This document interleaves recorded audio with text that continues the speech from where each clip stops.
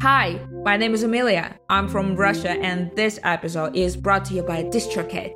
Did you know that using DistroKid's promo card feature, you can create easy, customizable graphics to promote your Spotify release? You can upload a personalized design to appear with your music that you've released through DistroKid on Spotify. This is also a great way to promote your release and drive increased shares, streams, and saves of your music. This is a free feature for all DistroKid members. Take advantage of this awesome function and so many more by using our DistroKid discount link, distrokid.com/VIP/MPW. What am I saying again? This is MPW, the podcast. With your host, Zylo Aria. Cool. A podcast about music production for the everyday musician, where we learn from experienced studio engineers and each other. Adele Cutting is a BAFTA award-winning audio director with over 20 years of experience in the games industry. She was a senior audio director at EA Games before she started her own audio outsourcing company, Soundcuts. Soundcuts has worked with various companies including Microsoft, Creative Assembly, Nickelodeon, and has recently scooped a TIGA Award for Best Audio Design for their work on The Quarry.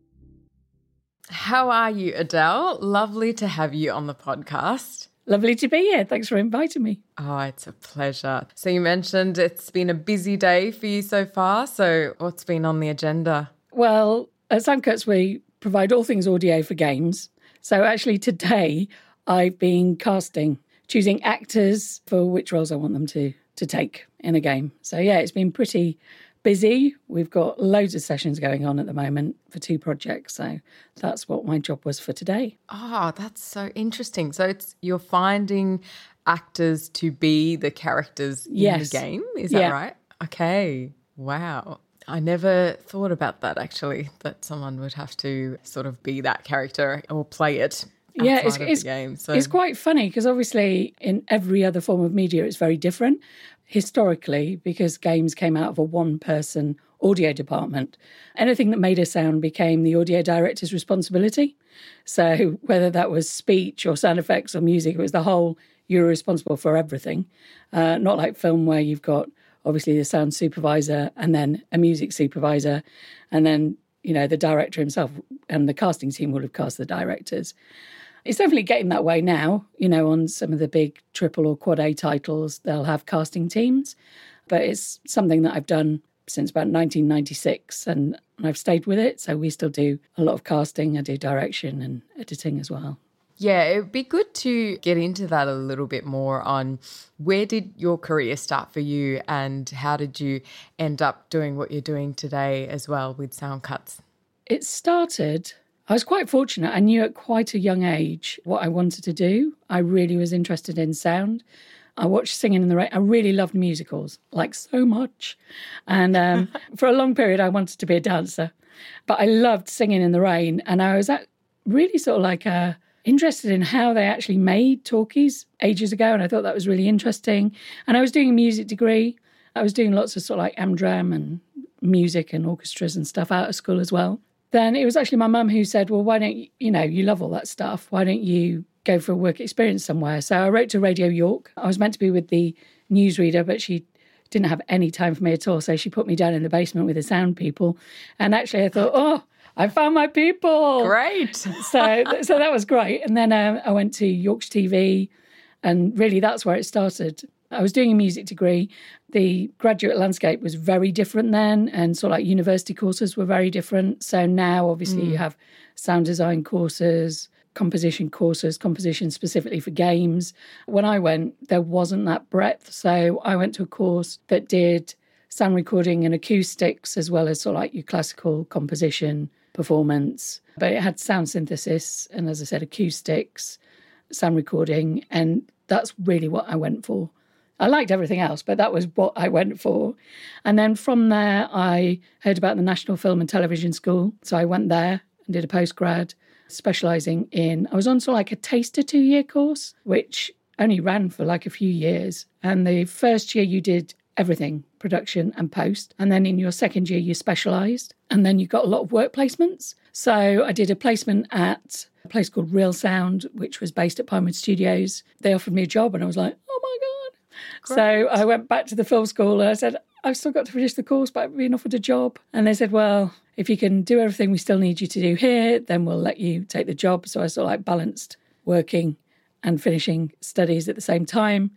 And then EA called the National Film and Television School and said, we need somebody to do the animation. They're called cutscenes. It's the linear bit, the linear movie in between gameplay. Now it's sort of like a lot more transparent because it all uses in-game tech. So it's sort of like seamlessly, you can't tell where gameplay starts and stops and it goes into a cutscene, apart from you can't move your person anymore. So it was just for that. And I love doing animation because it had no sound, nothing. And I was really lucky that they said, well, we've got this girl, she's left now, but why don't you call her? She really loves animation. So yeah, I looked round and that was the start of a very long career in games audio. I had a short-term contract in 1995, started full-time as a junior in 1996, worked my way up to being senior audio director. And then I left in 2011 and started Sound Cuts. And it was just me, but I never intended it to be me because I loved working as part of a team. So gradually, over the last 11 years, I've built up a team. Wow, that sounds like quite a journey. It was quite a long time ago now, but it's been, the thing is with games, the technology changes all the time. So you're never on sort of like solid ground because there's always new tech, especially when you're freelance, because you work one way with Ubisoft and some different way with Supermassive Games or a different way. Everybody has their own tools and tech. So even though there are standard engines, it's always changing. So it's exhausting. But I like it, clearly. Yes, obviously. Yeah, no, that's great. And yeah, I haven't played games in a long, long time, but when I had a look at some of the things that you've worked on, and The Quarry was one of them, and I saw the image for it, and it looked like a movie kind of advertising, and everything, even in that like one shot that I could see, looked so real. And I was like, wow, like games have come a long way. Oh my goodness, they really have. the facial animation and the visuals now, the likeness of the performers on the mocap set when they end up in game, it's so close. Incredible. So can you tell me a random fact about yourself that maybe not that many people in music know? I am going to say I'm scared of flying. It doesn't stop me flying, but I'm scared of flying. I've literally just booked a flight to a games conference in San Francisco and I cried after purchasing the ticket. Oh. I'm that scared of flying. It's ridiculous. But yes, maybe that's a fact. Oh, no. Okay. That is an interesting fact. Living in Australia, I think you can't be too scared of flying. Otherwise, you'll never leave the island. But it doesn't stop me doing it. Do you know what I mean? Like I'm so determined to get there. Yeah, I can't sit next to anybody I know on a business flight because I just sob like it's ridiculous. Oh, you poor thing, gosh. Oh, that is an interesting one. So also looking at a bit of time travel, is there any events in your life that you would change? No, I wouldn't change anything because even the bad stuff, it leads me to where I am today and I'm happy with that. I think a big moment that was a really big change was obviously when I started Sound Cuts because I'd been working at EA for like 15 years at that point. I'd always thought about starting my own company, but I don't think I ever would because I was in a senior audio director at probably the biggest games company in the world. Why would you leave? I was doing the job that I wanted to do. There was no reason. And I could have continued and gone into the exec producer route or, gone up the corporate business ladder or whatever. But it was in the recession. So there'd already been several rounds of redundancies. And there was a group of us and we're like last men standing, last guard. They came in and they said, oh, I saw all the big cheeses from America walking past my office. And I thought, don't know why they're here. And then they said, oh, everybody company meeting. And I thought, oh, this is it. Uh-oh. This is the... Okay.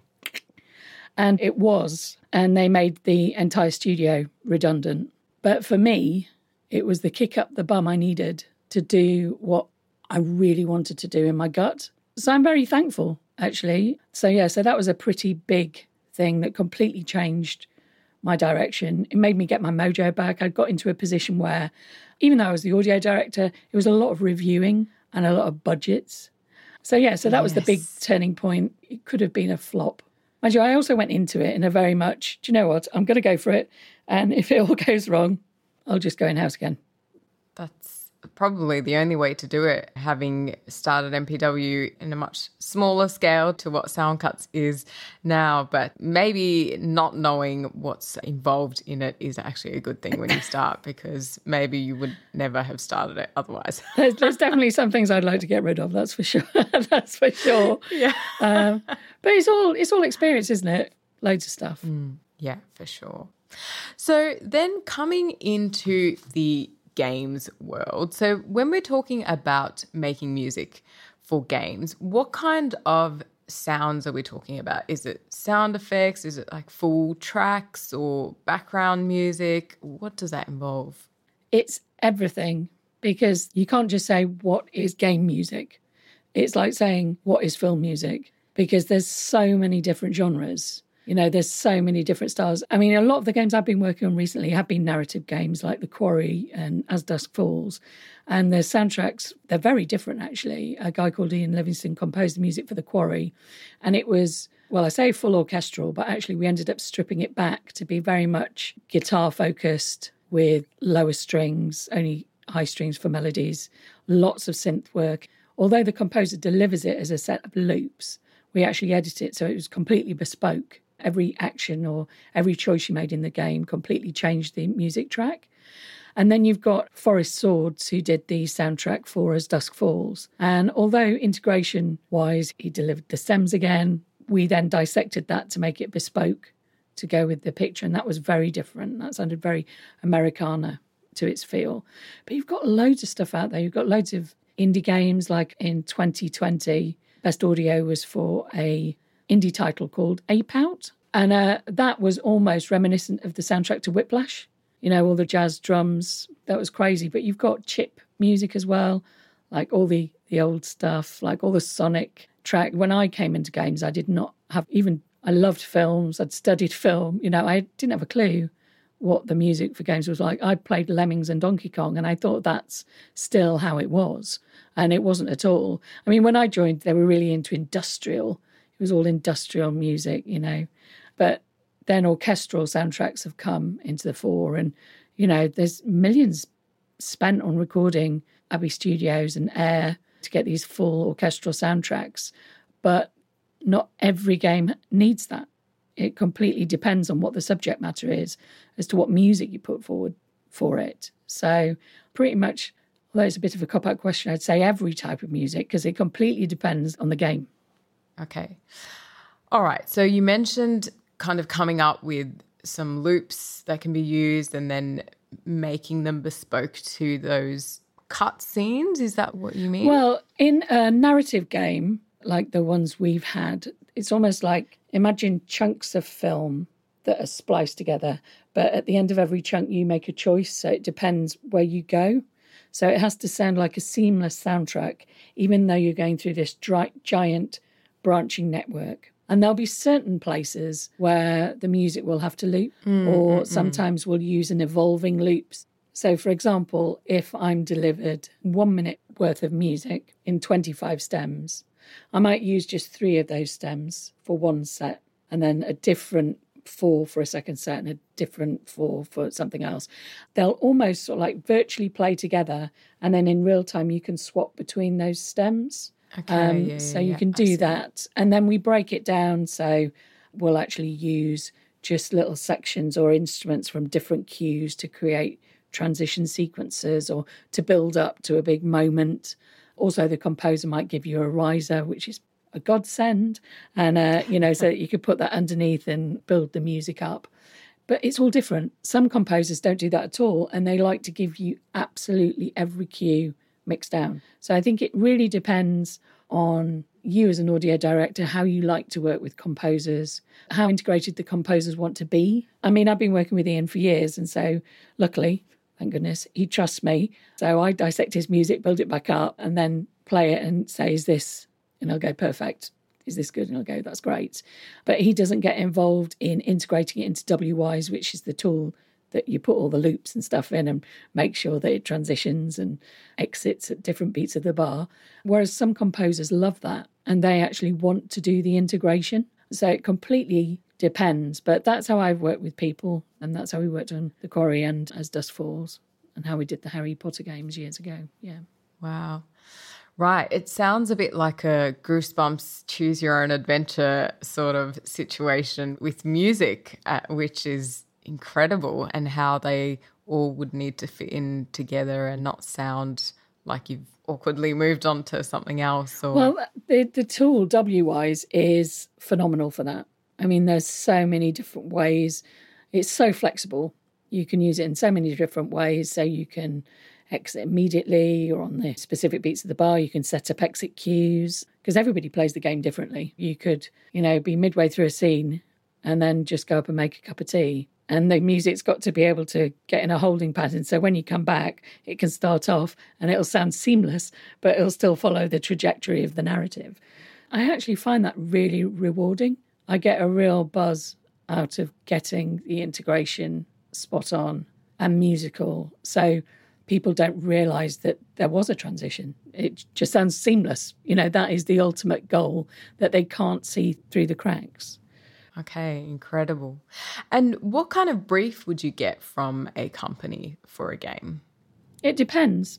So we've been on games and the in-house composers here have done the music for it, and the creative director's been quite specific. And they've been very specific on what exactly they wanted, and there's been spotting sessions, as you'd have if you worked in TV or film. But the actual integration of it, not so much. That's normally left down to us. They normally see it just as the final product and give feedback on that. But with The Quarry, the creative director, we were very much on the same page. So I came back with here's some pictures from different composers. This is one I really like. And he goes, oh, yeah, that's the one I really like. And then I was just really left to it to go through and then work with Ian and say, this is what I think we need here. What do you think? So it was very, very open. So it really depends on the creative director who you're working with. Okay, right. And how would you go about developing skills in making music for games specifically? Fundamentally, I'm a big believer in that tech and the interactivity can be taught, but you've got to be a great composer to start with. So I think it's exactly the same skills that you build up if you wanted to be a great composer for film or TV or whatever medium you wanted to be a great composer in. I think if you've decided that you really want to do games, I think it'd be really good to actually study games, to actually see if you can find the music systems, if you can understand it and you can listen and try and work out what's going on interactively. I think that'd be a really good thing to do. I mean, WWise does have a WWise 101 course, which teaches you everything you need to know. So you can sit there and just play with it until you sort of understand how it would work. I mean, there's meetups. Game audio people love talking about game audio. And there are so many meetups all the time. And I think if you just searched on Twitter, you'd find out where the local meetup was. And we're so friendly. So I think just come down and people will just chat to you for hours about it. You're probably like, no, let me go. But that's what I'd say. Okay. Well, that's great that there's such an active community that maybe it can be a bit easier for people to build that network. I think it's because game audio people feel quite often left out in the games world because it's all about art. It's always very art focused. And so I think that's why we all club together and go out a lot. Yeah. Well, that's good. That's a good side effect. So what are some of the important tools for making music for games? And I know you mentioned WWise, FMod. I think apart from that, it's just whichever DAW you fancy composing in. I mean, we regularly at Soundcuts have in games for audio, it's generally Reaper, but a composer's different. So they can use whatever they want, be it Pro Tools or Logic or Ableton. So there's quite often heated discussions in our group chat with, I hate Pro Tools, I hate this. So I really think it's whatever you feel most comfortable composing in. But I would say get a really great, good, solid bass sample library.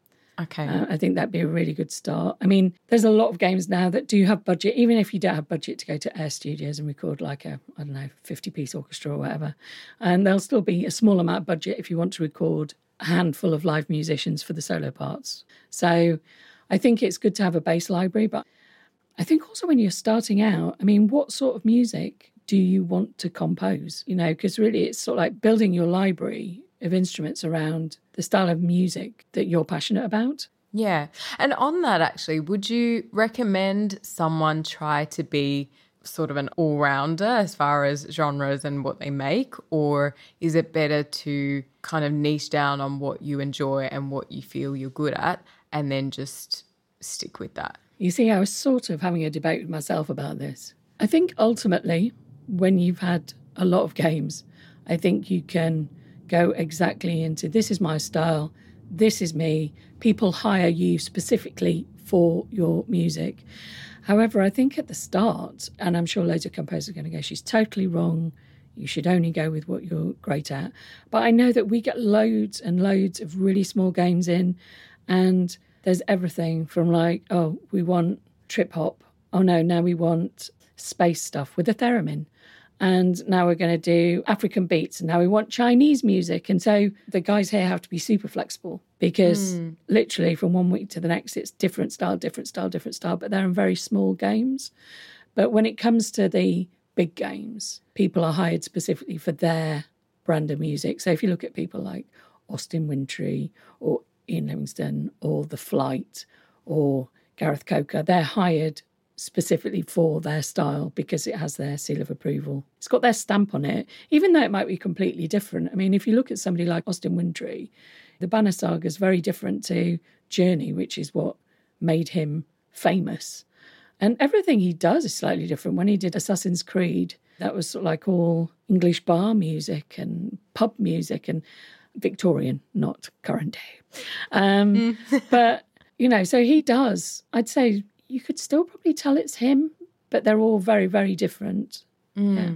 But then Hans Zimmer's super different, isn't he? Everything he does is very different. So, all right. So maybe somewhere a mix between the two. Yeah, I think starting out, expect to do whatever you're asked.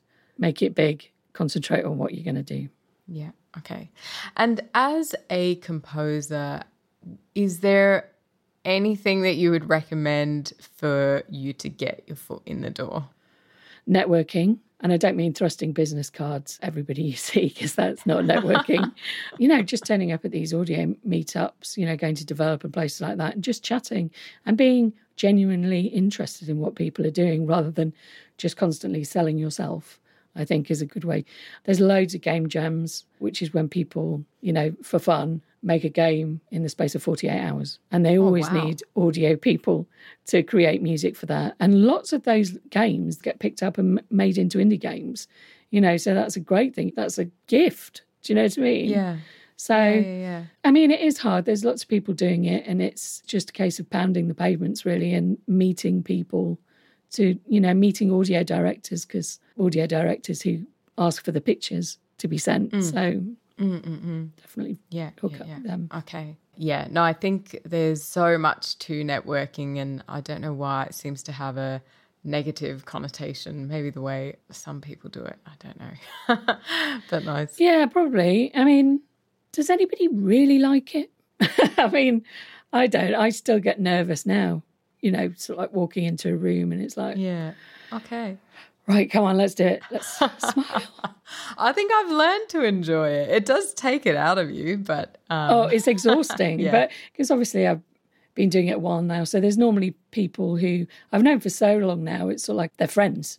Do you know what I mean? Yeah. So, yeah, it does get more enjoyable, but I still get a little bit, oof, when I first walk into the room and there's a sea of faces. Yeah. No, it is a bit of work. That's true.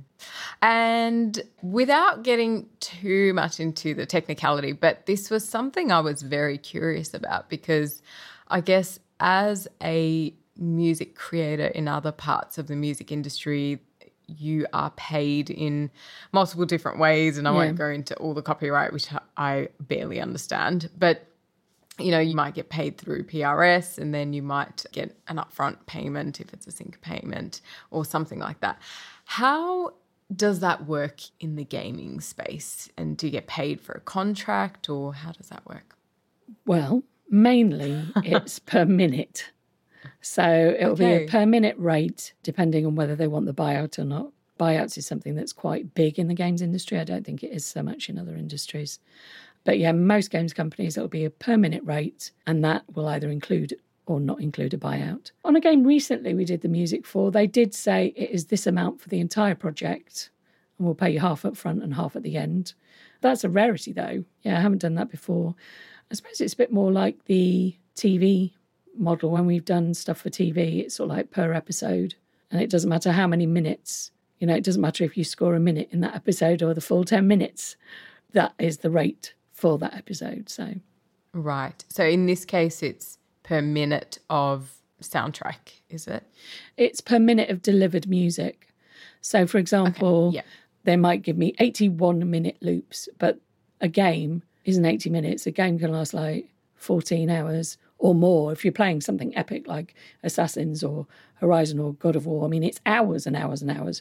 And so there's no way they can pay somebody to score that completely. Course, yeah. Hence why it's a per minute on delivered music that's used in the game. It's also meant to be if they can deliver music but it's not used in the game, then they can get it back. But I end up using it all.